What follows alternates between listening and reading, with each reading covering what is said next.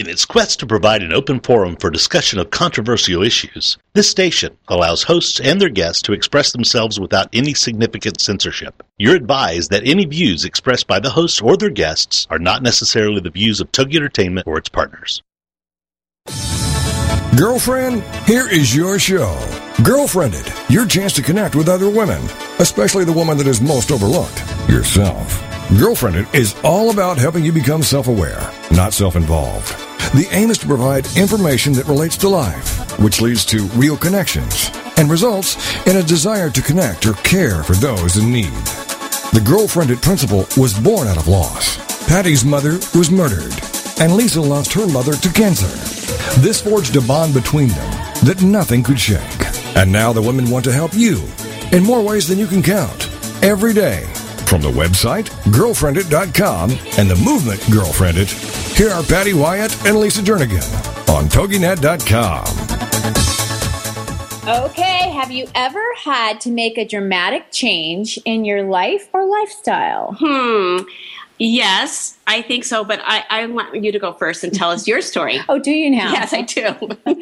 Okay, well, my drastic life change was after an airplane incident. I was injured and was unable to do my job. And it really was one of those... Because you were working as a flight attendant. And you wake up in the morning and you go, wow, I am not going to continue on what my dream is. And what was yours? And that is kind of dramatic. Well, mine is, it was an identity crisis because my husband was a youth pastor for several years, very involved with teens, and I love that. And his role got changed to becoming a senior pastor, which meant we had to work with adults. So I had to go be a big girl. I had to be a big girl and put my big girl panties on and deal with it. And I know that sounds really insignificant, but it was kind of a major life change for me. So that's my story, and I'm sticking to it. Well, welcome to Girlfriendit, where we want to rally you to do the remarkable. This is Lisa and Patty, and today we have two special guests who have been in the news. They've been the subject of a documentary, and they definitely understand the power of love and transformation. Well, violent skinhead Brian Widner's face, neck, and hands were covered with intimidating racist tattoos. Then he began a series of painful and extensive laser tattoo removal procedures, 25 treatments over the course of more than a year and a half. And I can't even fathom. Oh, and we saw the video and we couldn't even watch it. I can't even fathom. But the tattoo removal was just the outward sign of an inward transformation. Erasing Hate is a film that presents a first-person look inside the dark world of a racist skinheads, yet offers hope in the story of one man's escape from a life of violence, addiction, and bigotry. Welcome, Brian and Julie, to Girlfriendit Radio this day.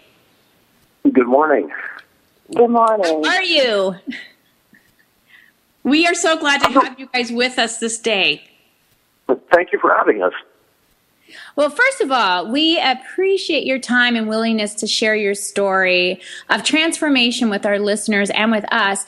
And we've been looking forward to spending this time with you. And we know there are so many layers to the story that we're not even going to be able to capture it in the next hour. But we're going to jump right in and just ask you to go with us back a little bit and share your journey towards this violent lifestyle of a skinhead. So can you just kind of share what took place and how you've led up to where you are right now?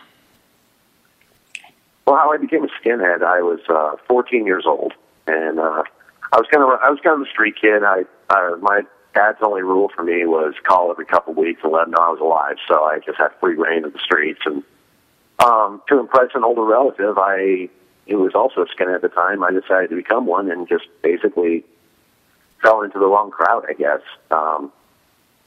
So you were 14, Brian? Yes, I was 14 years old. Where was your mom?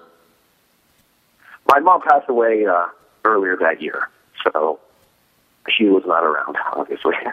Yeah, so you were having to struggle with grieving, and now your dad's not around. So, like you said, you have free reign of the streets. And this other relative, was he a role model to you?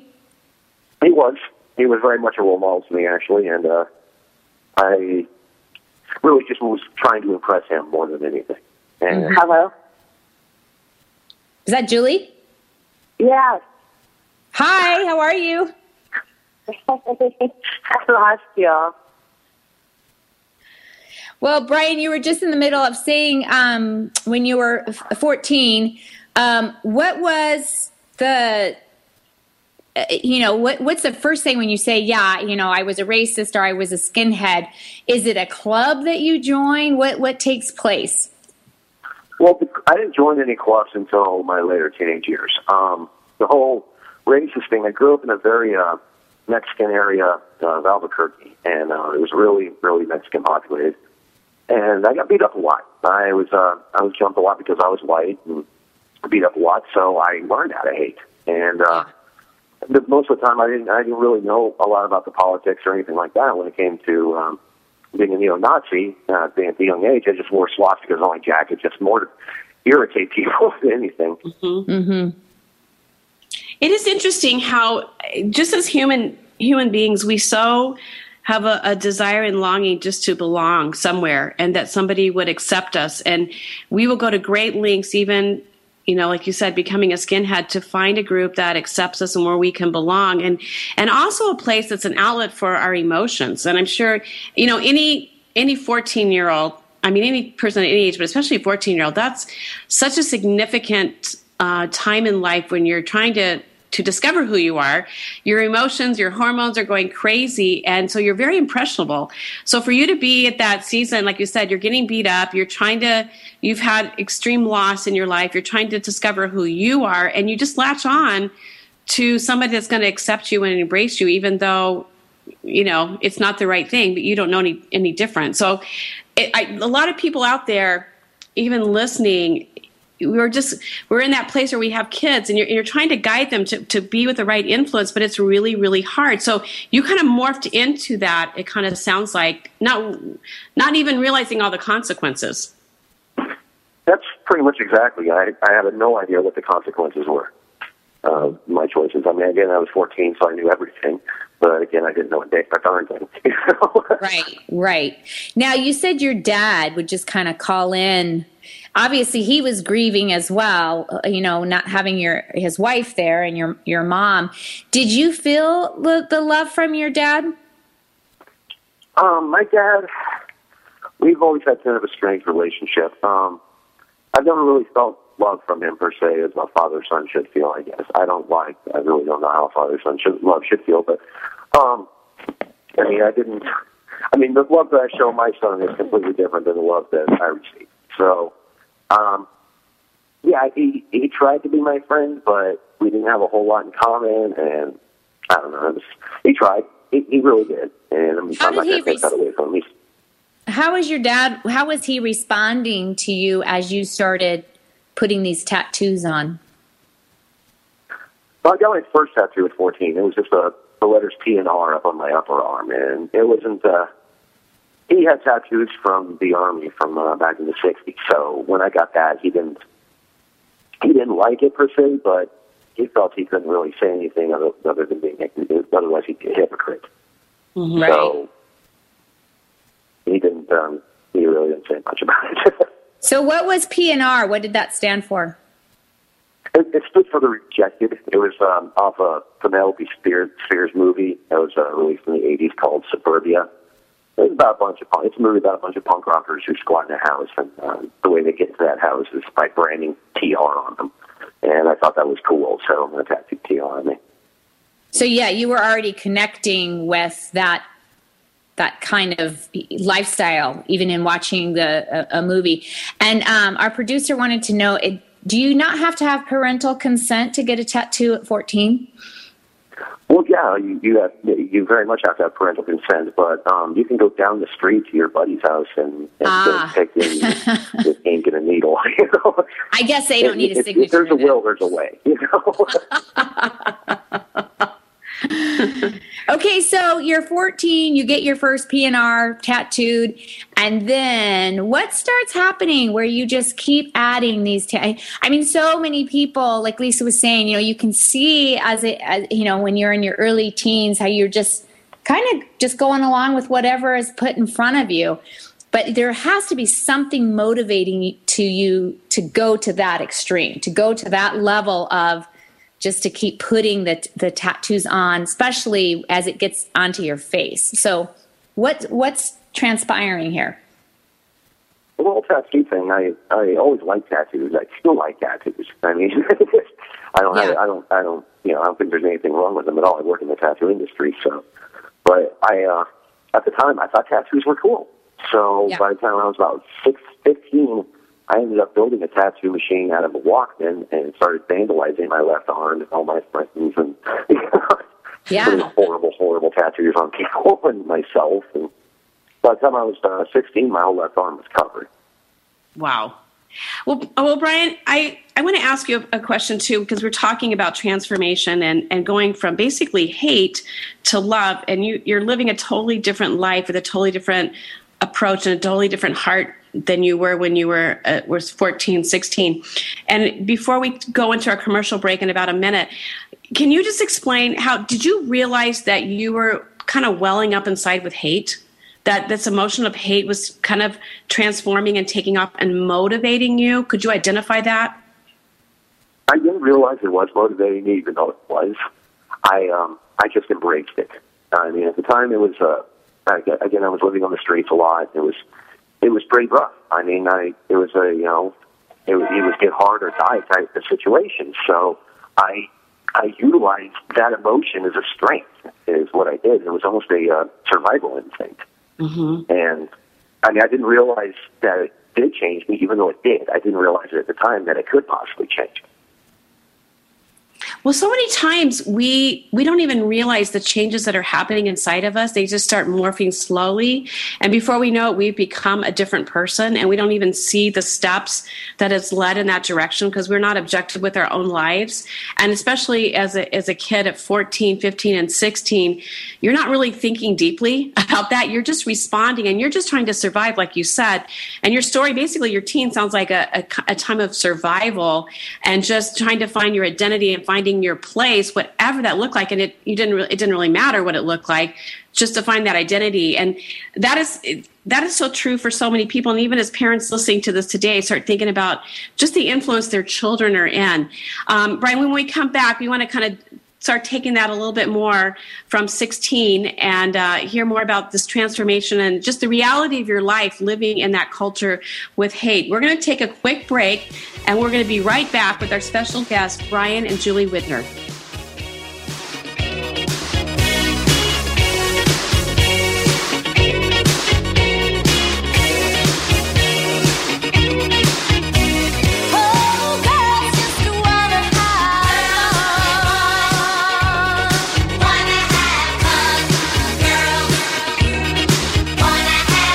This is Girlfriended on TogiNet. Don't forget to tell your friends to check it out on Girlfriended.com. It's time to discover it, connect it, propel it, Girlfriended. And we'll be right back with more Girlfriended Radio right after these. Hey moms, get ready for Living the Dream Mom with Nina Fry. Thursday mornings at 10, 9 a.m. Central on TogiNet.com. Living the Dream Mom is about the true realities of motherhood, the beauty and the rewards of watching your children grow. All these moms have something in common. They put their kids first. It's not about the kids all the time and the diapers and the bottles and the breastfeeding. It's about showcasing the mother in motherhood, real moms in the real world. You get it? Now that's what the show is about. So every week, let's get together and we'll share these great stories with you guys. And I hope by the end of the show, you'll be saying, you know what? That is my life. Nina gets it. And I can't hardly wait to see what she brings me next week. Don't miss the next Living the Dream Mom. It's real moms in the real world. Thursday mornings at 10, 9 a.m. Central.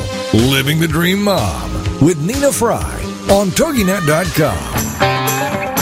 Lindale Link with host Holly Rand comes Mondays at 10 a.m. Central on TogiNet.com.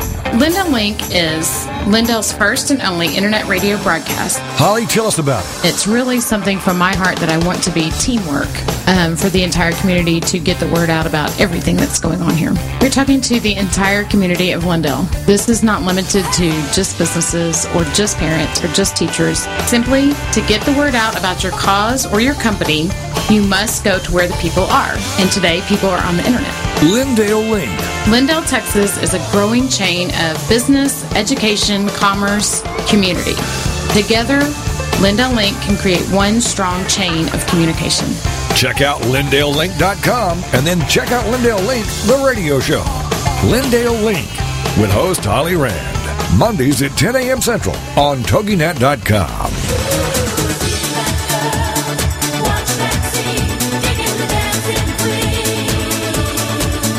Welcome back to Girlfriended Radio. A chance for you to let your hair down, curl up with a mug of whatever you love, and have some nice girl talk. It's Girlfriended, the radio show on TogiNet.com. And now back to the show with your hosts, Patty and Lisa. Welcome back to Girlfriended Radio. We are talking today about life transformation, and specifically, we're talking with Brian and Julie Widner, and they're talking about the transformation from hate to love and just the power of love. But we're talking right now, kind of going back in the early years of Brian's life and some of the things that led him to embrace the skinhead culture and live in that violent lifestyle. And Brian, again, we just want to thank you for taking the time, you and Julie, and joining us on the show and sharing your story that we know is going to be an inspiration to so many of our listeners as parents and even, people just trying to decide, what do I believe about certain things and where's the line that I draw? So as we continue talking your story, when you hear the word skinhead and like white supremacist movement, I know a lot of imagery and emotions come to a lot of people's minds, but can you kind of unpeel that and let us know what that really looked like and what that looked like from your lens as you were entering that world at an early age around 15, 16? Well, how everything looked to me at the time, I was embracing it. I started as my later years weaned on, as my later teen years weaned on, I started spending more time in libraries, as much time as I could anyway, that work would provide. But then actually studying on like the history of the Third Reich and studied a lot of Nietzsche. And libraries are a wonderful place. I love those places. You learn anything there. But I started doing just my own kind of studies on everything because at the time I really didn't understand what it meant to be a Nazi or what Nazism what even was. I just knew it was a swastika, and everyone got real upset when they saw one. So I actually did my own studies on it, and I actually started growing a respect for Adolf Hitler at that time. The man took a third world country and basically turned it into a world superpower, so he was doing something fairly impressive. And I was becoming enamored by him. And as I studied more and more of the history, I was more and more impressed with him. And I overlooked. I mean, as with anything, when you start getting enamored by things or actually start enjoying things, you overlook the negative aspects of it. I was overlooking the fact that there was a genocide, which is a stupid thing to overlook, but that was my mindset at the time. I was overlooking that he performed a genocide and killed millions of people, and which is absolutely disgusting, but I was embracing it. And from the outlook of my perspective, I didn't see anything wrong with it. I thought that everybody else was crazy for not wanting to be a part of that, Mm-hmm.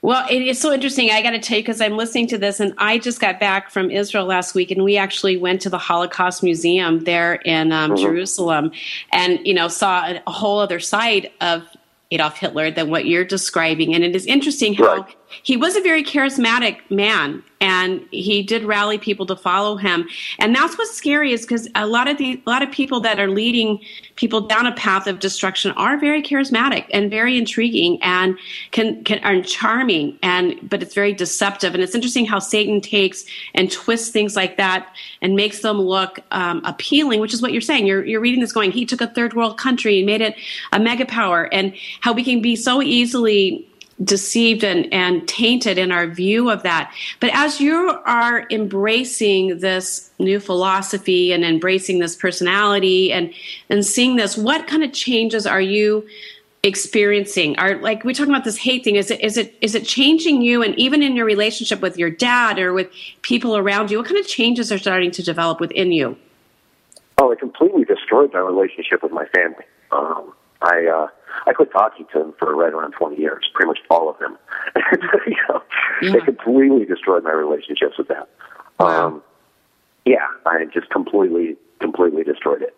And I'm still, I've rekindled some relationships since I've gotten out and everything and realized that I was wrong. But there's still some members that don't want to forgive me, and I'm not going to make them. I'm not going to try to make them. That's their choice. That's not mine.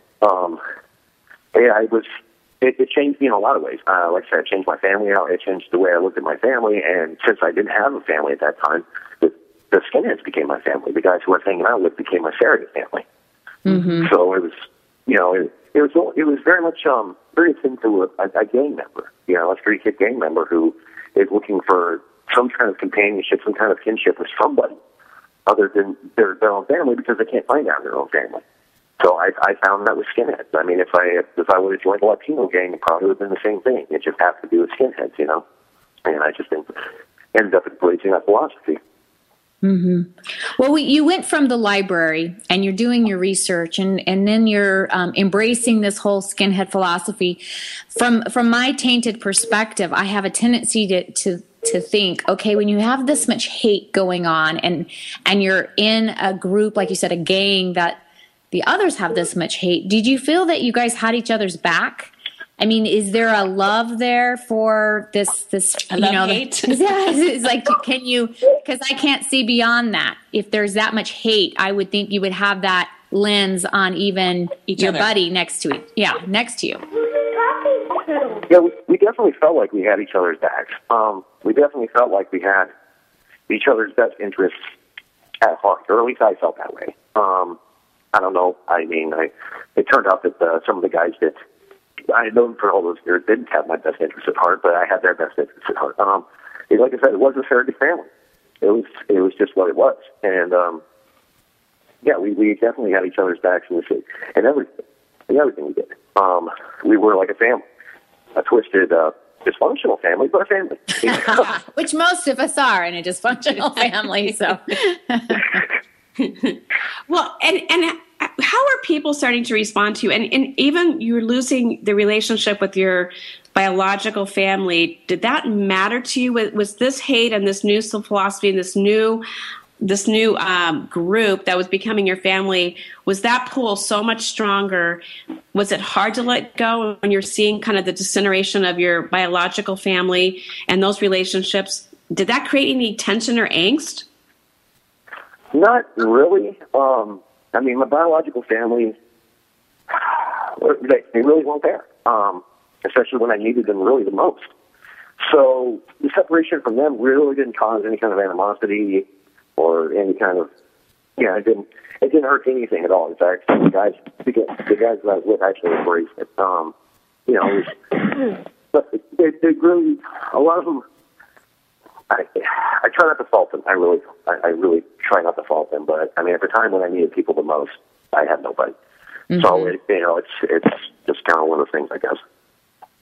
Well, it is interesting because, like we've said before, we all crave love and acceptance, and we'll go to great lengths to find that. Even if it's dysfunctional love, it's disguised as hate. We want to morph that and make that be our new identity of love.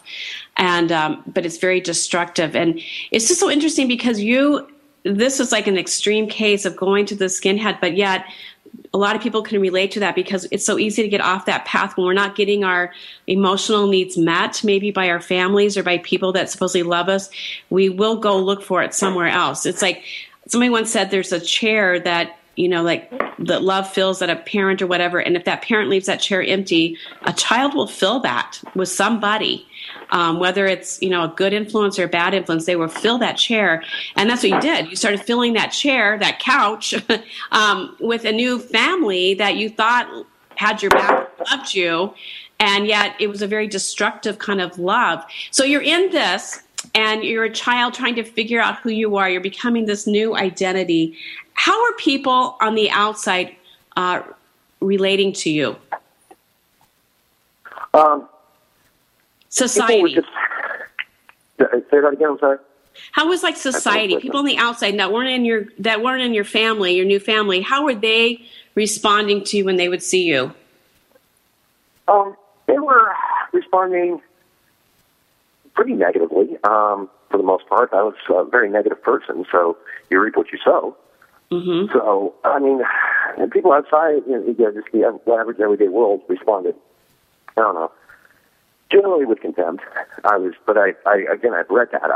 That was the aim I was going for. That's what I was hoping for. I was, like I said, I was a very negative person, so I was trying to get people to respond to me negatively, Well, and as a person on the outside, when we help us with even the mindset. So taking you for an example, and somebody like us, and we look at you and we go, okay, they just need to be loved so much. They need to know that they're loved and they're cared for. How does somebody on the outside relate to somebody? Because it's very intimidating, and you see somebody full of hate and you don't really care. How do you allow somebody to break in? And maybe we'll talk about that more in the next break, kind of start talking about the transformation out, because we're going to take a break in just about a minute. But the transformation, how you started allowing love to come in, you allowed somebody's other influence, what opened up your heart, because who you are now is radically different than who you were then. So how does somebody like us see somebody like that and start, how do you relate to them? It's a difficult question to answer. I mean, my circumstances at the time in my late teens, early 20s, I didn't want people to love me. I didn't want to be loved. I wanted to be left alone. So I didn't let anybody close at all.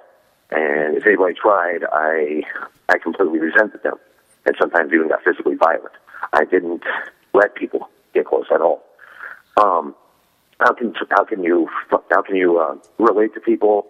Or find something with them there. It's like I said, it really depends on them. To be completely honest, it really super depends on the person that is full of that hate. If they're just so sick to death of living that life, they're going to reach out and they're going to try to find something to love eventually. That's just what happens. When you see so many atrocities, when you see so many just horrible, horrible things, eventually it changes you either for the worse or the better. You either end up in prison for the rest of your life, or you start making drastic changes within yourself. Mm-hmm. And well, Brian, we just once again we're just in awe of unpeeling this whole story, and we are going to go to a commercial break. And when we come back, we're going to ask you a little bit more about what takes place inside of the Skinhead Gang. So stay with us with Girlfriend It with Lisa and Patty, and we will be right back after this break.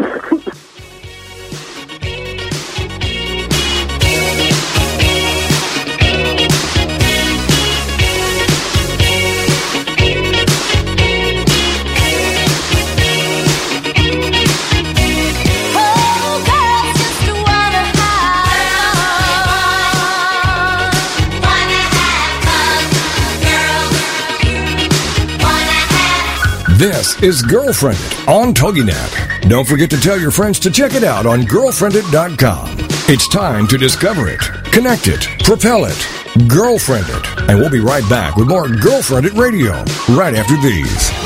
Congratulations on being the proud owner of an adorable, soft, cuddly, sweet-smelling, smiling, cooing, hungry, tired, gassy, screaming little bundle of joy. So now what? Where's the owner's manual for this thing? Where are my instructions? Right here. It's Baby and Toddler Instructions with Blythe Lipman on TogiNet.com. Infant care specialist Blythe Lipman has worked with babies for over 20 years and works extensively with new parents, providing workshops, in-home visits, tips, and daily phone calls to ease those frazzled nerves. With Baby and Toddler Instructions, you can get the advice you need on how to survive and enjoy your baby's first year. For more information on Blythe and how she can help you, go to babyinstructions.com. From 32 ways to stop a baby from crying to 14 ways to get a baby to eat and so much more. It's Baby and Toddler Instructions with Blythe Lipman on TogiNet.com.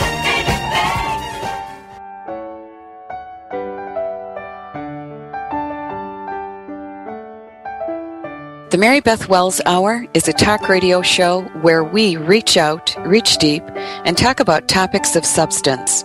We'll cover points of interest, such as World War II and the Holocaust, the Vietnam War, the planets and the oceans, skydiving, rock climbing, and much, much more. Join me every Monday at 9 a.m. Eastern Standard Time as we delve into and discuss fascinating subjects. It's a program to pique your interest for sure.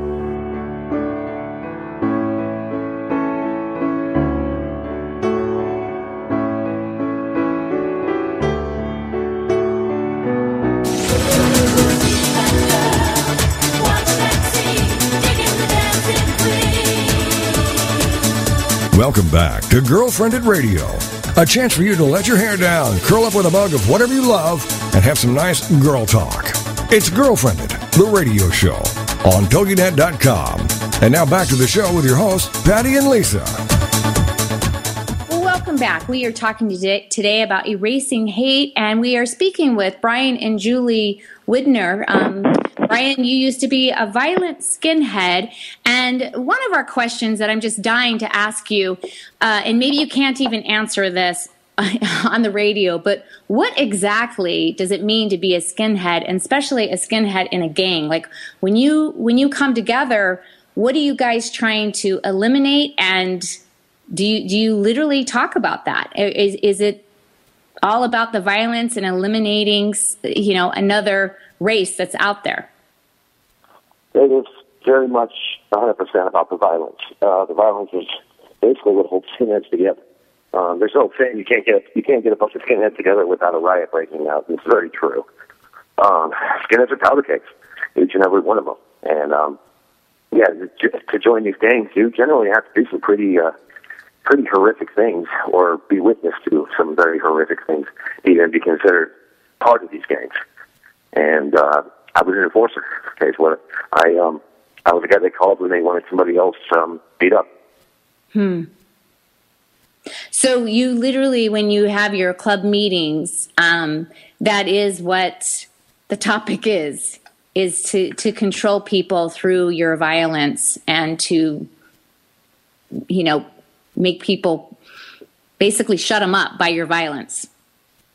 Pretty much. That was a lot of the topics of meetings, was how to deal with different gangs, different people within the community, and then of course we talked about we vote on rules within the gang structure, of course, and this and that. But a lot of it was based around violence.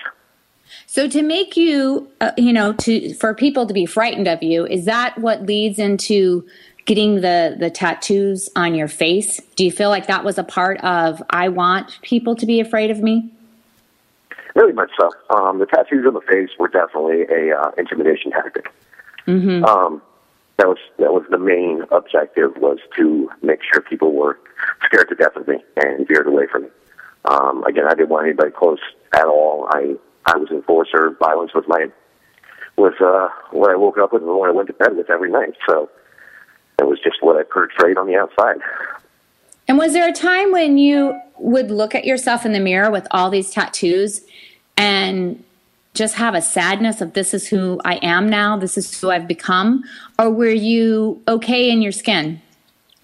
I was never okay in my skin.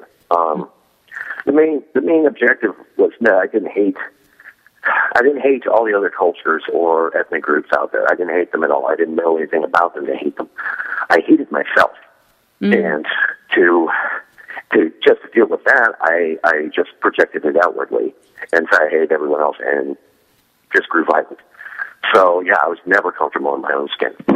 Never. That was just a part of it, I guess. And you know what? That is so interesting to hear, because when you see people that are so tough that will go to great lengths, like what you did to put those hate tattoos on your face and neck, you look at them and you just, you can't imagine that the hate comes from inside and that they're not okay with themselves, because you mask so much with that. And I want to know, Patty and I have been talking about this. Okay, so you're in this you're so deep. How do you start transforming out? What was it that got your attention, that opened up your heart just a little bit to start seeing that maybe this is not who I am or who I want to be? What started changing from the hate that started opening that up? Well, after I was in it about 10 years or so, I really started letting go of the politics of everything. I pretty much wasn't racist anymore for all intents and purposes. I was just a skinhead in these gangs because I really didn't know any other way to be. I didn't know that there was that there was a way out. I didn't know. I didn't know there was a life outside of it. I didn't realize it. I never gave myself a chance. So I stuck with it, and that's when the change pretty much started. But for the most part, I drank myself into it. When Julie met me, I was literally trying to drink myself to death at the time. I was up to about 30 pack a day of beer, and I had already resigned myself to either a lifetime in prison or a very, very early grave. So I was just a fairly miserable creature at the time when I met Julie, and she kind of changed it for me.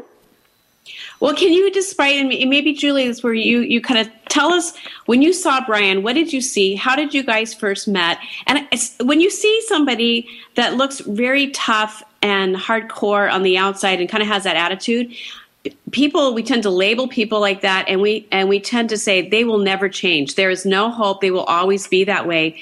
And what I love about this story is God changes even the hardest heart. God is in the business of life transformation, and love is still more powerful than hate. And that's what your story is all about. So, Julie, can you just describe what you saw in Brian and kind of how you guys met and what the journey there? Well, when Brian and I met, we were both at a Klan rally down in Kentucky, and my 3-year-old at the time, she was 3, went up to him and started pulling at him, and she told me she wanted a picture with him, and he couldn't understand what she was saying, and he asked me, and I told him, she wants a picture with you, is that okay? And he said, fine. So I took a picture of Brian and Isabella, and we talked a little bit after that event, and he seemed really cool. He wasn't like a lot of the people drinking and, at the event and trying to pick up on me. He was just cool, just sat there and talked to me. The ultimate bad boy, I guess, right? He was. He did. He looked, his looks didn't intimidate me at all. I mean, I don't know, when I talked to him a little bit, I just thought he was cool. So, and I guess I've always kind of gone for bad boys. So what starts happening here where, like Lisa was saying, Brian, that you get the heart transformation?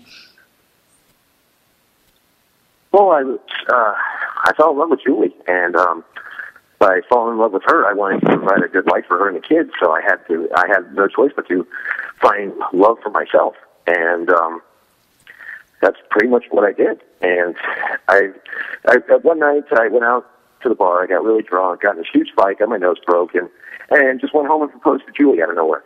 And she said yes, which is absolutely insane.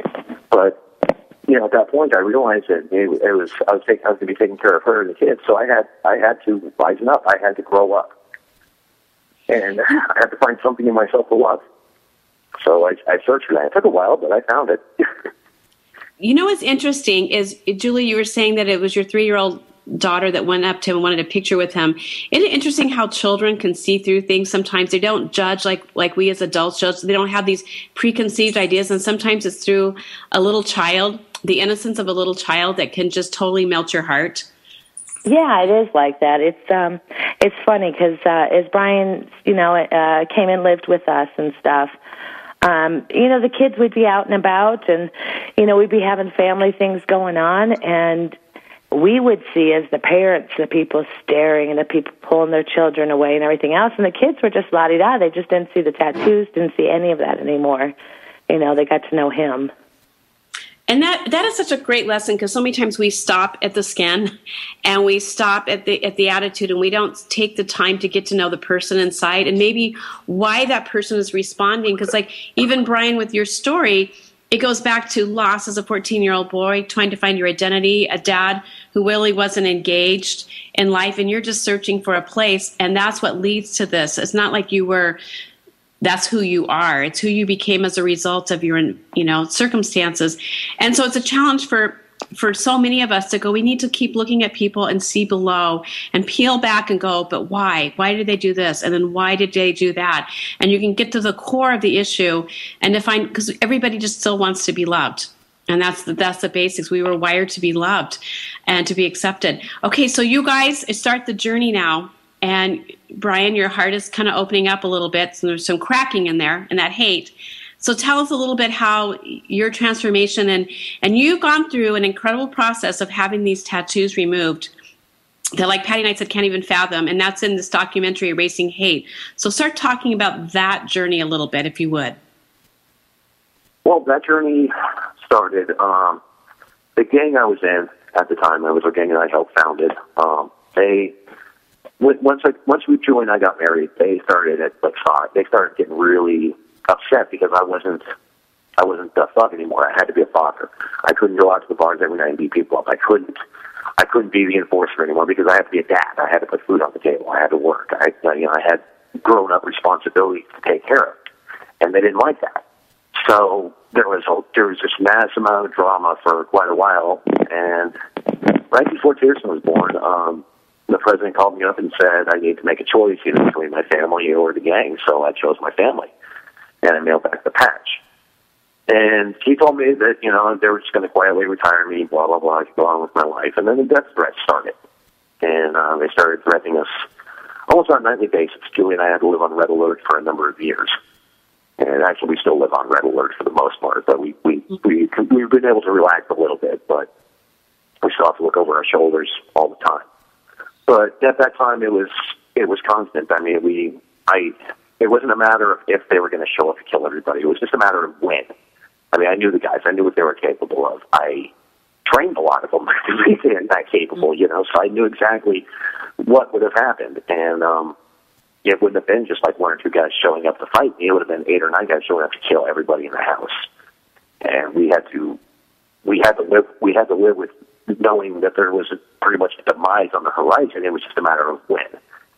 And it drove us crazy. And we lived with that for a number of years. I mean, there was a number of times when the police actually came and transported our family out of the house and took us to hotel rooms and stuff because the guys had come to town to kill us.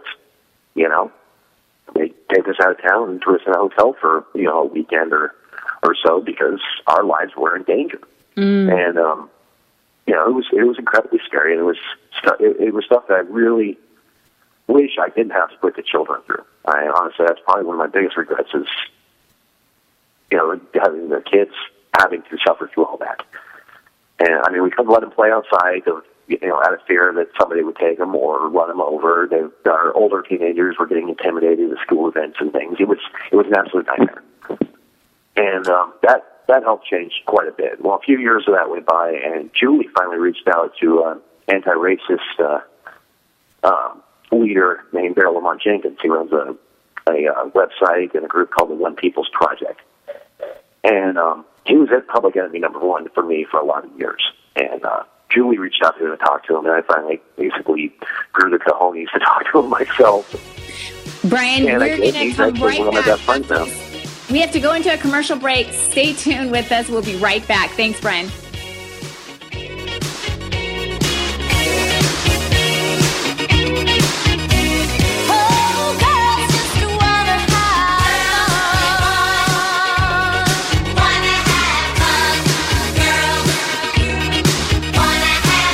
This is Girlfriended on TogiNet. Don't forget to tell your friends to check it out on girlfriended.com. It's time to discover it, connect it, propel it, Girlfriended. And we'll be right back with more Girlfriended Radio right after these. Everyday Autism Miracles with Shannon Penrod. Friday afternoons at 2, 1 Central on TogiNet.com. Life after an autism spectrum diagnosis doesn't have to be difficult. It can be joyful, happy, and filled with hope. Join Shannon Penrod, author, speaker, coach, and mom of a 6-year-old recovering from autism for this inspirational hour of hope. She's even authored a series of children's autism books with her son, Jim. For more information about the books, Shannon, and Everyday Autism Miracles, go to her website, shannonpenrod.com. From there, you can also get to her other websites, blogs, and connections. On Everyday Autism Miracles, you'll hear stories from parents whose children have made miraculous strides. You'll also get the inside dish on therapies, treatments, supplements, and how to get funding to help you afford them. Miracles abound in the autism community. So tune in for Everyday Autism Miracles to listen, share, laugh, and surround yourself with hope. Everyday Autism Miracles with Shannon Penrod. Friday afternoons at 2, 1 Central on TogiNet.com. Join us for Self-Aid Success Stories with Helen Wu. Wednesday nights at 10, 9 Central on TogiNet.com. Helen Wu was born and raised in San Francisco's Chinatown, and after a very difficult upbringing, fighting depression, abuse, and addictions, she finally finds herself genuinely happy inside and out. Helen believes in taking our positive thinking and doing something positive to achieve a positive outcome. She's here to make a positive difference in your life, to be your game changer, your aha moment mentor. She's ready to help both men and women get into a better place. Helen Wu is also the author of Self-Aid Success Stories, 25 success stories from successful entrepreneurs. Inspired by Ellen DeGeneres, Helen wants the world to know that just because we find ourselves in a difficult situation doesn't mean we have to stay there. We can aid ourselves to a better life. So join us for Self-Aid Success Stories with Helen Wu, Wednesday nights at 10, 9 Central on TogiNet.com.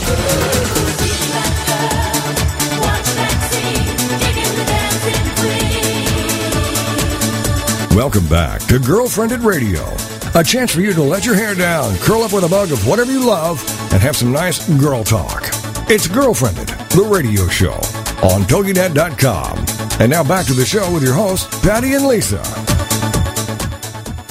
Well, welcome back to Girlfriended Radio. If you are joining our conversation today, and if you're like us, you are hearing some pretty amazing real-life experiences that many of us can't even begin to wrap our hearts and our minds around. And as we went into our commercial break, Brian, you were talking about just the realities of living with death threats as you and Julie and the kids are trying to break free from that very violent environment, and how, Julie, you actually went to an anti-racist group just for help. You were at that point.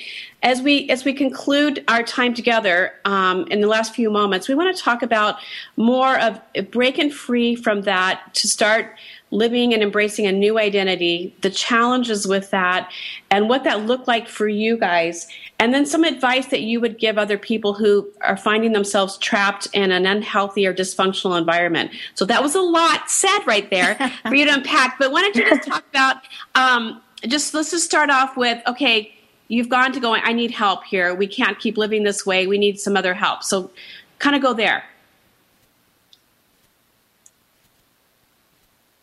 Okay, I was seeing if Julie was going to take over. We left you speechless after that. Initially it was her idea to go the route of talking to Daryl from the One People's Project, the anti-racist guy. It was initially her idea. I was, if I remember correctly, I think I was against it. But once I actually talked to the guy, him and I actually hit it off, and he's one of my best friends to this day. I realized that this black man from Philadelphia, I had a lot more in common with him than I did with the guys I called my brothers for so many years. And our first conversation, we talked for about 3 hours about music, and we just kind of found a common ground there. And then we progressed into the politics and staying out of the gang and this and that. And he told me to talk to this other ex-Stanley named T.J. Lyden, who was also a Hammerstan, which was a gang I was in, and he got out of it 10 years. He got out of it, I think, the same year I actually got into it. It was back in 91. So I basically cyber-stalked him on MySpace for a couple weeks, and finally he allowed me to... she was rushing me. Anyway, he got in contact with the Southern Poverty Law Center, which they in turn actually found a private donor to remove the tattoos from my face to pay for the treatment. Now, at the time, my heart was changed, but I got to look in the mirror every day and see this creature that I created. So yeah.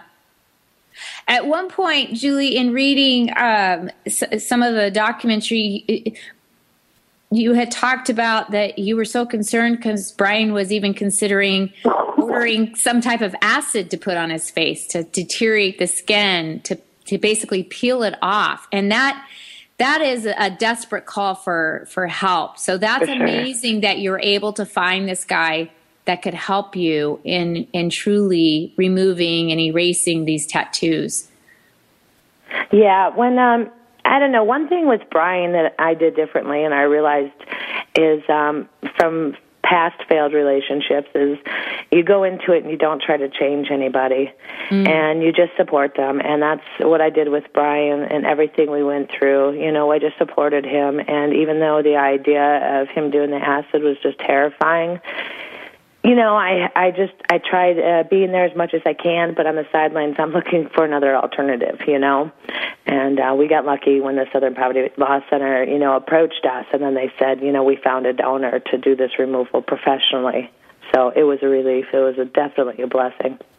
I love that, Julie, how you said from past relationships, you realized you cannot change people. Right. And you really do have to rely on Jesus and have the Holy Spirit do the work. You can't go in there and try to do it for them. That had to be very difficult for you as well. And tell us a little bit more how you found this gentleman and how it came about to, that's an expensive procedure. 25 different procedures over 2 years. That's quite a commitment also. Yeah, when we started doing it, they found the surgeon. They wanted him to have the best surgeon, which they did find at Vanderbilt University, Dr. Schack, and the donor had offered a specific amount of money, and they made the agreement with him. And then when the procedure started, it was. When that first treatment, we had no idea what to expect. The doctor can warn you all day long, but then when you see it, it's frightening. When you see the blisters and the swelling and the bruising, and he just kept moving forward with it, and then all of a sudden we were done. It was so many changes in his physical, and then so many changes we went through spiritually. We didn't, God was with us this whole transformation that we went through, getting out of the movement and everything else. And it's not till, maybe a year ago, if that we said, wow, he had to have had his hand in this. Otherwise, we wouldn't have survived it, And we became Christians. And when, me and Brian first got together, he was practicing a completely different religion that is against Christianity. So the transformation's just been amazing. Well, we want to hear a little bit more about that spiritual transformation. How did you find Jesus? Now, Julie, did you already have a relationship with Christ, or is this something that when you were married, you guys both discovered Christ? Well, when I was younger, I had actually, when I was 12, went to a Carmen concert and been saved at 12, but never really had any direction, and went through my teen years just really rebellious, and no Christianity really involved. And then in my 20s, I got involved in Christianity and started going to church, and I got really involved with the church. And when I met the person who got me involved in the movement, he pretty much forced it out of me, beat it out of me. Literally beat it out of me. There was no talking Christianity. So I finally gave in and stopped thinking about Christianity. I tried not to, but I caught myself in my moments of solitude. I would find myself praying and trying to pray to the gods he tried getting me to pray to, and and I still was like, it was my secret passion is Jesus, So I never forced the Christianity into Brian. It just happened again to both of us. It was amazing. It was the same time we both took that walk and gave our lives. Well, and Brian, going back to having it beat out of you, I'm sure that, were you able to talk about it at all with any of your gang members, or was that absolutely, you can't even go there? In my gang, yeah, it was, you can't even go there. And at that time, I wasn't Christian. So I was on board Odism, which is the Northern European Viking religion, I guess per se. That was what I was worshiping, and at the time I felt kind of empty. I never felt spiritually fulfilled. So, but I went along with it because I thought that was what I was supposed to do. Mm-hmm. And like Julie said, we ended up just one day we went to a church out in Tennessee, my father-in-law's church, Julie's dad's. And I would say the Holy Spirit just kind of kicked us in the butt. Mm-hmm, mm-hmm. He has a way of doing that, Mm-hmm. When you least expect it. Well, and what is so cool about your story, it truly is a story of hope and healing and transformation. And so many times people even will say, you have no idea what I've done. I'm not worthy of God. God can't change my heart. And you guys are the living example that God can change any heart, no matter how hardened it has become in this world, that God's love is so much more powerful than the tug of hate. And you're living that, but it's not always easy when we choose love and we allow God to permeate our being. So can you, if someone's listening out there, or they know somebody that is trapped in an abusive lifestyle, maybe it's not as extreme as the skinhead culture, but maybe it's even in a relationship or an environment, and they desire to get out, but they don't have maybe support or resources, don't know where to begin. What kind of advice would you give somebody today like that? Oh, I don't know. For me, I'd have to say that, there's always a desire. There's always desire to have a better life. And, if it's something you want, you'll find it. A lot of prayers, a lot of learning, about yourself. I have, it doesn't matter. Like, to me, it's everyone's personal experience with Christ. It has nothing to do with, okay, you're more Christian than you, or you're not Christian, or you don't believe, you know what I mean? It's just a respect for individuals and a desire to want more out of life, because life is short, and to do better for yourself. Well, and one of the things that we're kind of walking away from, one of many things, is just to realize the power of love, and that love never fails. And it goes back to just allowing God to transform and to not give up on people. And praying is so significant. Praying for others when you see maybe their hearts hardened and maybe they're not in that place ready to. But Julie, I bet your dad was praying for you guys, and there were prayers that you had no idea that people were praying for you guys. And so it's not just an isolated event, but it is truly a community of believers coming around and believing in the power of Jesus. One thing we want to ask you a question as we go leave the show with 2 minutes left. How do you want to be remembered? Me or Brian? Both of you. Go ahead, Brian. I would like to be remembered as a good father when I pass. That's my biggest thing. I want to be the dad I never had, and that's how I want to be remembered, as a good father. Mm-hmm. How about you, Julie? I'd like to be remembered as a person who is always open for an ear, and someone who just loved with all our heart. Mm. Well, you guys have definitely inspired us and so many others just to embrace love. And even though there's consequences, because so many of us will never have death threats because we've changed our lifestyle or changed our thinking like you guys have had, but you've persevered and you've had a whole community come around you of love. Mm-hmm. And so we just appreciate you guys and what you've done. Is there anything, as we have less than a minute, that you want to say as we end our time? And again, we want to thank you. And if you want to find out more about Brian and Julie and their documentary Erasing Hate, you can go to our website at girlfriendit.com, and we have all the information there. We can even have a dialogue going on our Girlfriendit Facebook. So we want to keep your words alive, but what is something in 30 seconds? Well, you know what, Brian? Actually, in 30 seconds, if you could look at your son to help him, what would be one thing that you would tell your son? Don't lose hope in yourself would probably be the biggest thing. Keep your self-hope alive. Keep your self-love alive. Because once you let go of that, you are destined to run into a brick wall. And I say give a hug to the black sheep of the family, because it's that black sheep that strays. I love that. Thank you so much, you guys. So give a hug to the black sheep of the family, and we'll talk to you again on girlfriendit.com. You can find out more information. See you next week.